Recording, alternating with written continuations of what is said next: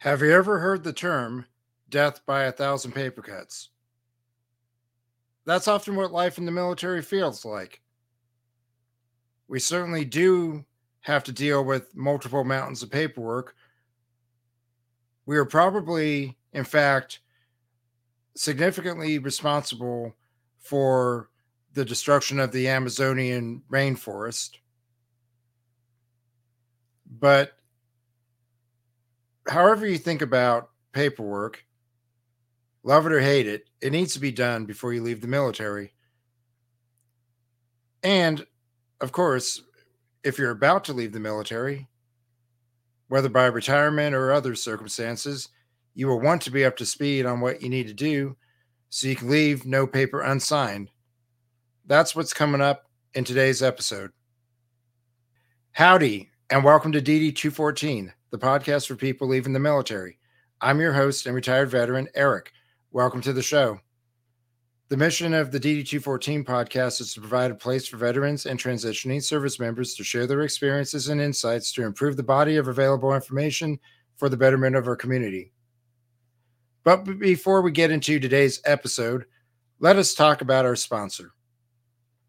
Today's show is sponsored by my wife, Wendy, and her web design business. Wendy also edits this podcast, so it's appropriate that she gets to sponsor the show, right? Am I right? If you're married, you know. Wendy designs websites to get your business, podcast, or church found online. An expert with Elementor and WordPress, among other programs, she designs custom websites to level up your online presence and to boost your business. They are very bespoke websites. If you're looking for a fresh website or someone to maintain your current site, head on over to wendycoop.com and get a free good fit call. That's wendycoop.com. And yes, her name is Wendy with a Y, wendycoop.com. Now back to the show. I'm thinking through the plethora of paperwork that I had to submit to retire, and I decided to do a quick Google search last night. Of course, the first thing that popped up was from military.com. Now, military.com is a good website, and there's a lot of goodness. This one seemed to be a little bit light in the content. They go over 4 different things that you need to consider when you're retiring. The pre-retirement package, assembling the necessary documents, submitting your form DD 2656, and reviewing your retirement pay in my pay, right? Well, when you're active duty, it's called a leave and earning statement, LES. Now it's a electronic retirement account statement, or ERAS. That's what I look at. Same MyPay website, though. Just a different drop down. So let's go over the one by one here. The pre-retirement package. 1 year prior to your retirement date, you will receive a pre-retirement package from your branch of service to help you prepare for retirement. Now, I don't know how the other branches do it. I was not given any kind of package. In fact, I know of no sailor who ever received a package that told them everything that they needed to do to retire. They weren't given a manual because we have a manual. It's called the MILPERS Man, or Military Personnel Manual. Don't ask me why the Navy's personnel instruction is called the MILPERS Man and not the NAVPERS Man, but maybe a yeoman or an admin officer or a personnel man or a personnel specialist, maybe somebody in one of the admin ratings can help me out on that, because I have no idea why it's called the MILPERS Man, because it's certainly only a Navy specific document. But it does contain all the things, all the sections, and all the information. You just have to look through it a little bit on your own, or if you have a good, if you're enlisted and you have a good chief who's savvy on the admin stuff, they'll help you out with it. And certainly admin will definitely put something together for you. But I was never given any kind of pre-retirement package. I don't know what that is. Again, maybe that's something enlisted sailors get and that I wasn't aware of. Uh, we, as an officer, we typically let the chiefs handle certain things, and we try not to get more involved in day-to-day interactions or day-to-day aspects of enlisted sailor life than we absolutely need to. It's nice to give them their space and we have our space and we work together, and if we do it right, well, anyway, that's a leadership discussion, a little bit outside the scope of where I'm going here. Assembling your documents. You should begin to assemble your documents no later than 6 months in advance of your target separation date. Below are the key documents needed to confirm your eligibility to compute your retirement benefit, retirement order, separation data, statement of service.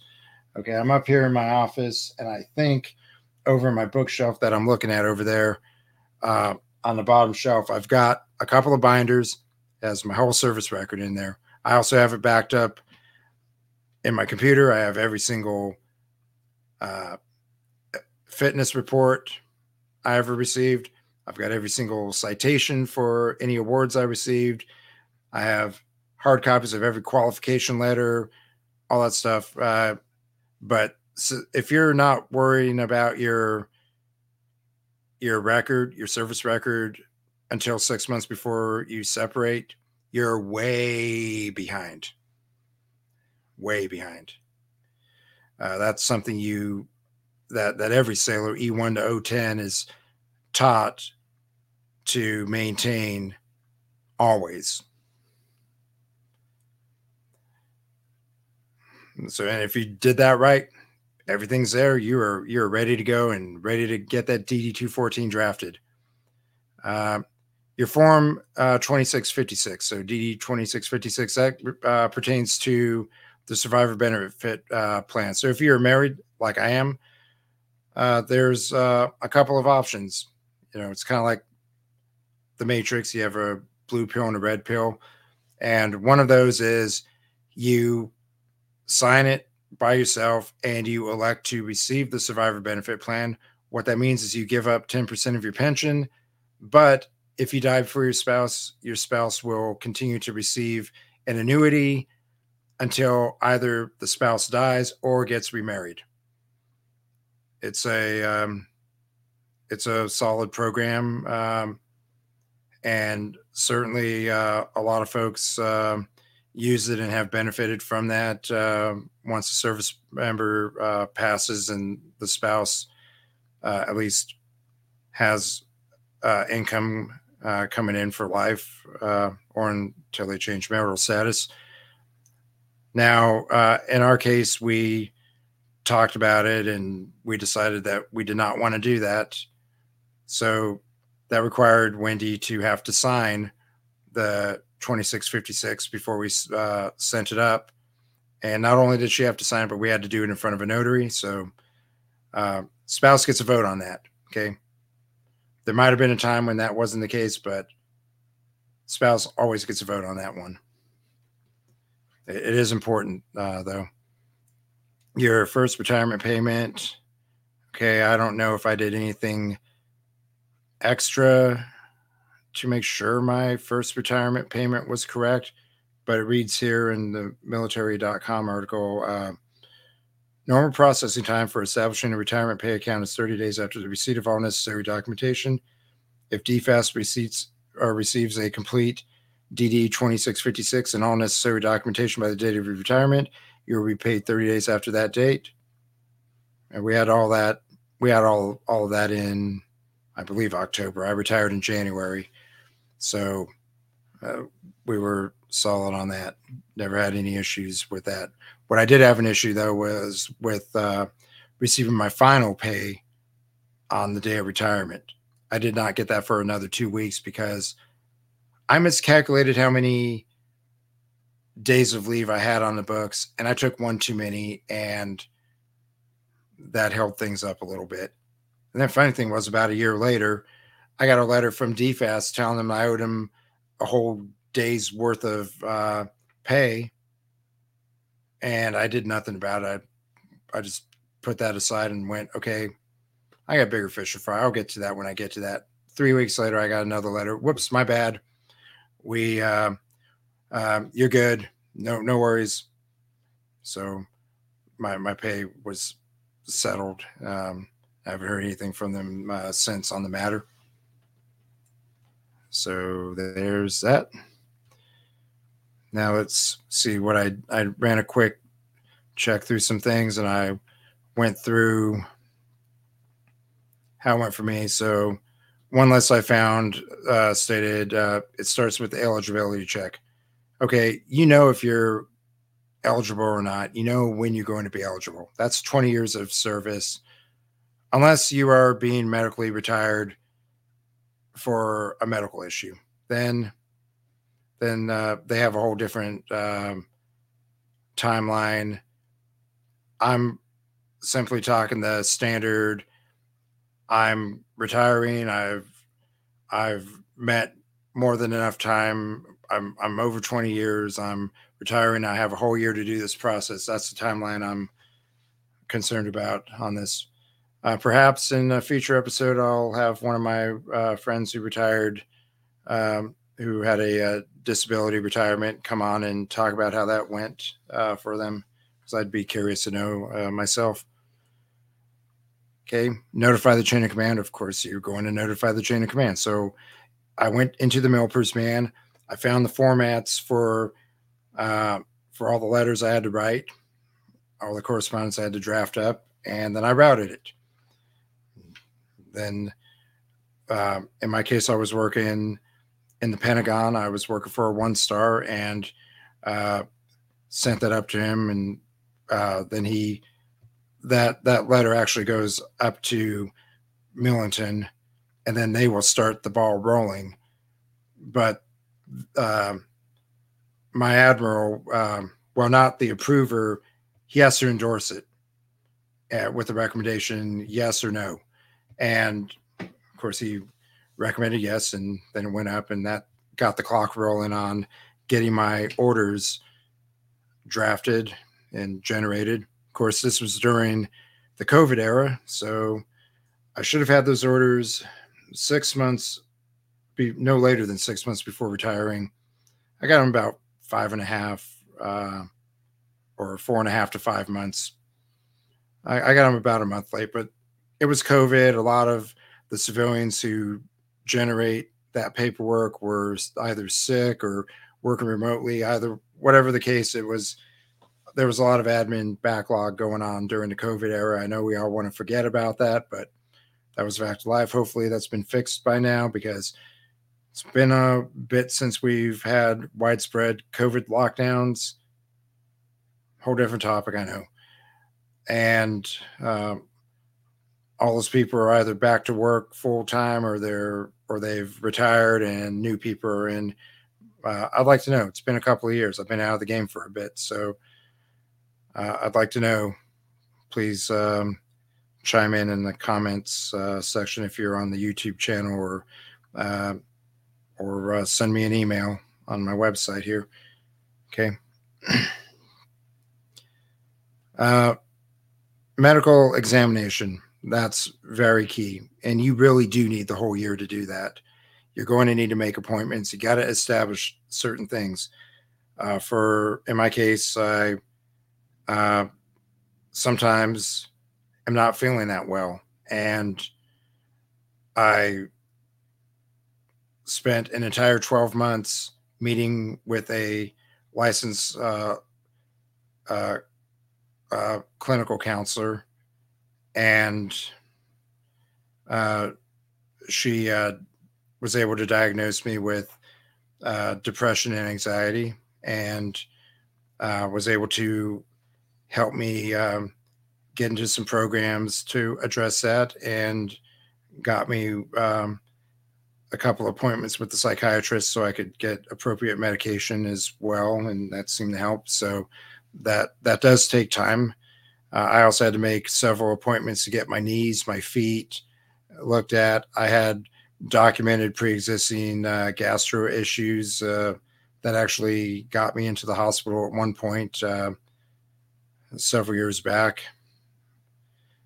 and all that adds up. I ended up with a disability rating, and that's the whole point with the medical examination. They need to know if they broke you, and if the Navy or the military broke you, then they need to buy you. That's one way somebody told me about looking at the VA disability system. They broke you, they buy you, and it's arduous service no matter which branch you're in. So you got to get into those appointments. If you're over 20 years, it's more likely than not, I think, that you're going to have at least 50% disability, if not higher. In my case, I'm 60. The key thing with 50 is that's the point at which your disability payment is now on top of your pension. If you are below 50%, they take your disability rating out of your retirement, and then the VA gives you that money back, but you don't pay tax on it. So you get a tax benefit, but it's not the same as having the money on top at the beginning of every month. When you get your pension, you also get your disability. It's probably a little bit better that way. I don't see how giving up $1 to get 28 cents back. I don't know. Anyway, I'm not a tax guy, so there you go on that. TAP. So there's this thing called Transition Assistance Program, or TAP. Everybody is required to take it, no matter what, no matter the characterization of your separation, no matter what the circumstances are. You have to take the TAP class, and they actually allow you to take it up to 2 times. And I know people who've taken it the first time a few years out. They weren't sure how much longer they were going to stay in. They stay in a little bit longer. They may have even used some of the programs that TAP gets you connected with, and then decided to simply continue the service. Well, they can take it again. You have to take it within a year of retirement anyway, so they'll have to take it that second time. It's got good information in there. They help you with your well, in the Navy, it's called the Veteran or Verification of Military Education and Training, or VMET. For me, it was a 24-page document. Took every single assignment I ever had, including TAD assignments at schools, and it translated that into civilian speak and into also explained potential certifications and licenses I might get that are commensurate with that experience, with those tours, with that training. It's a useful document, I think. And I think it's also useful when it comes to writing your resume to when you're seeking employment again on the outside. So that's definitely a good one to get. You do that about the same time as you do your 2656 and the other documents here. Yeah, their counseling that goes almost hand in hand with TAP. The counseling actually happens before TAP, and it's, in my case, it was with the same person who ended up facilitating my TAP class. That's when I did the VMET. That's when I filled out a lot of those things. Also signed up for some additional courses because I thought, well, maybe I want to be a teacher. I have teaching experience. With the military, maybe I want to be a high school teacher. So I took a day-long course on Boots to Classroom is what it's called. And I had thought about that several years back when I was midway through my career, and I actually thought about resigning my commission and pursuing teaching. So I'd actually gotten on their mailing list way back when on that. So that was kind of nice. And then I thought, well, maybe I'll be an entrepreneur. My wife is an entrepreneur, so I took the entrepreneur track. Turned out to be more about how to get a SBP loan so you can buy a franchise. Not for me. Honestly, it might be for you. I don't think that's really for me. I don't see myself buying a franchise or anything. I want some autonomy in my post-military career, not being told which vendors I have to buy my hamburgers from or whatever. Anyhow, uh, like I said earlier, once your retirement request goes all the way to Millington with the first star in your or first flag in your chain of commands endorsement, then they're going to write your orders. I should have had my orders 6 months out, which I needed to have to get into the Onward to Opportunity program, which I'll talk about here shortly. Uh, that was something I learned about in TAP class, and I really wanted to do, but I needed to have those orders. So thankfully, I had a friend at the time who was up in Millington, and I reached out to her and said, "Hey, I'm trying to really want to retire on the 1st of January, and that's not, um, uh, I should already have my retirement orders." Well, uh, and there was challenges again because of COVID, and magically about 3 weeks later, I had my orders. So about 4.5 to 5 months out, I had my orders in hand, and I was able to enroll in Onward to Opportunity and go. So, what is Onward to Opportunity? Well, I was thinking about getting a project management professional certification or through the Project Management Institute. And there's a class that I took that cost me nothing to me. It's a program that's run by an organization called the Institution for Military Families and Veterans, uh, or let me say that again. Start over again. It's a program called Onward to Opportunity, and I wanted to pursue a project management professional certification or through the Project Management Institute or PMI. And Onward to Opportunity is a program that's run by an organization called the Institution for Military Veterans and Families, or IMVF, and they are administered at Syracuse University. They are entirely funded by private contributions. Their largest donor at the time, I believe, was Walmart. I think Home Depot might also be one of the major benefactors to this program.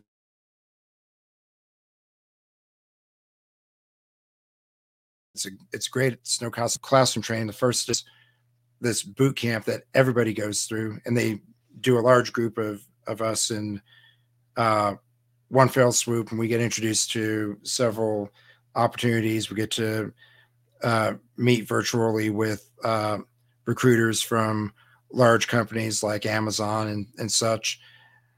The biggest things I got out of it personally were from two organizations. One's called American Corporate Partners. They are people in the corporate world who want to mentor and help military personnel transition into the corporate world. They assign mentors, and I had a great 6 month go at it with my mentor. He was a gentleman up in Philadelphia, great guy, never served a day in the military, but he had all kinds of pearls of wisdom to impart on me about what life is like when you're not in the military anymore.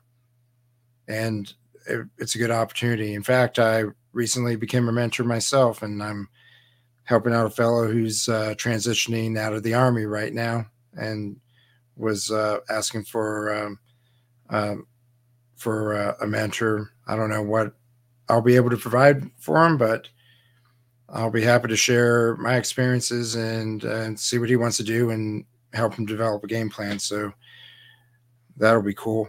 And then the other one's Hiring Our Heroes. They're great. Among the things they offer are help with writing your resume. I ran my resume um, through the gentleman up in South Carolina a bunch of times, and he got it down where I got all the military jargon out, got all the civilianese lingo in, and it's a good. I got a good master resume, I guess you would say, and then my take on resumes is you should always have like a huge master one that's got everything, and then you tailor out the stuff that's not relevant for the jobs you're applying to. Tailor resumes. That's an episode I'll record in the future about how to do resumes, and I'll even do some fancy screen sharing on that one as well. Let's see. What else do I need to cover?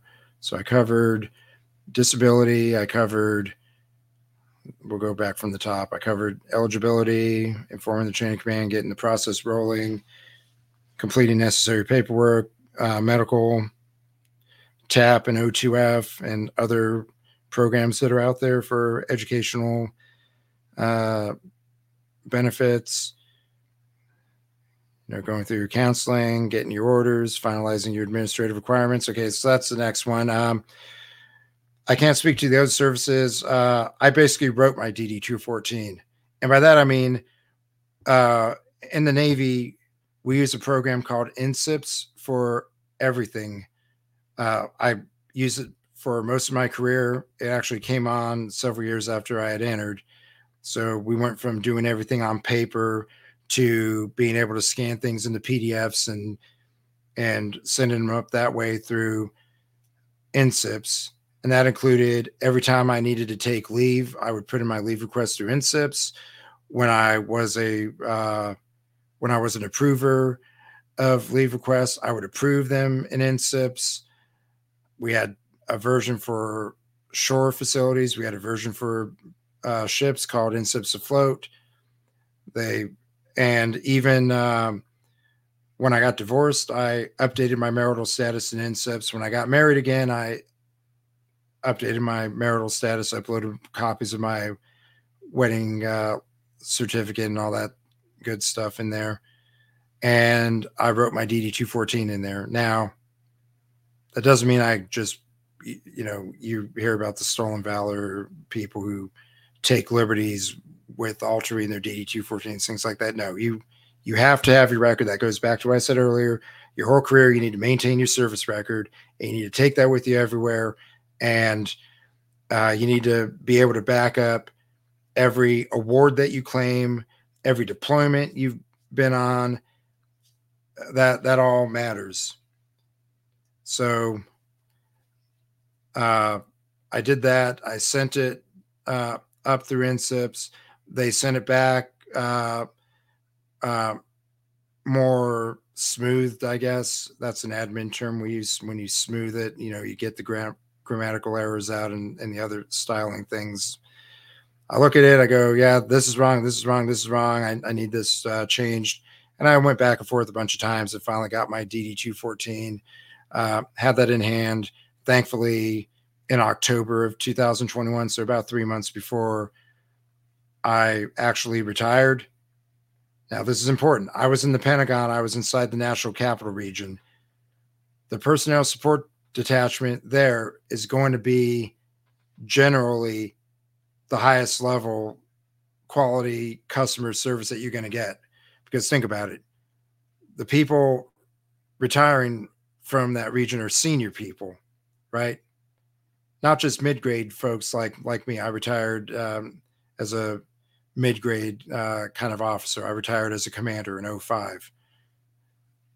But then I got down to Florida and I started working as a Navy contractor. And some of the folks, some lieutenant commanders and commanders who were retiring, they get to their retirement date and they don't even have their DD 214. Well, that's not good, because that means a lot that has serious implications, because without that DD 214, you can't get your disability finalized. You can't start getting your benefits.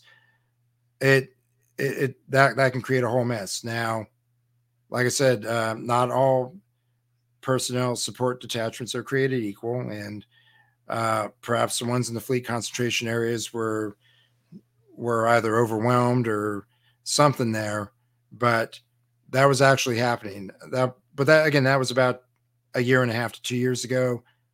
I sincerely hope and pray that that's changed, because you should not be retired and no longer getting a paycheck without your DD 214, because that's affecting everything. I think that even affects your pension. So, I mean, that's all going to get back paid. Don't get me wrong, but if I didn't have a job lined up already and I'm retired, I'm no longer drawing an income. How am I supposed to pay the bills? How am I supposed to pay my mortgage? How am I going to eat? How am I going to get medical care if the VA is not going to take me because I don't have that piece of paper? Hopefully they fix that. But let me know if they have or haven't, or what your experiences may have been. In the next episode, I'm going to talk about at least one thing that I omitted off my list of retirement planning considerations, and that is the ceremony itself. A retirement ceremony is entirely optional, and it's a personal decision for you to do it or not to do it, or to make it as elaborate as you want or as plain as you want. There's a whole basically a la carte menu of options for different components you can put in there. And I would like to hear everybody's comments and read comments from people about what they did or didn't do, or if they even decided not to do it at all, and as to why. Again, it's a personal decision. You don't have to, but if you do, it's to thank your friends and your family. You didn't make it this far in life without people helping you along the way. And at some point, it's very appropriate to thank them, especially when it's something as significant as taking off the uniform after 20 plus years and switching it for a different set of attire.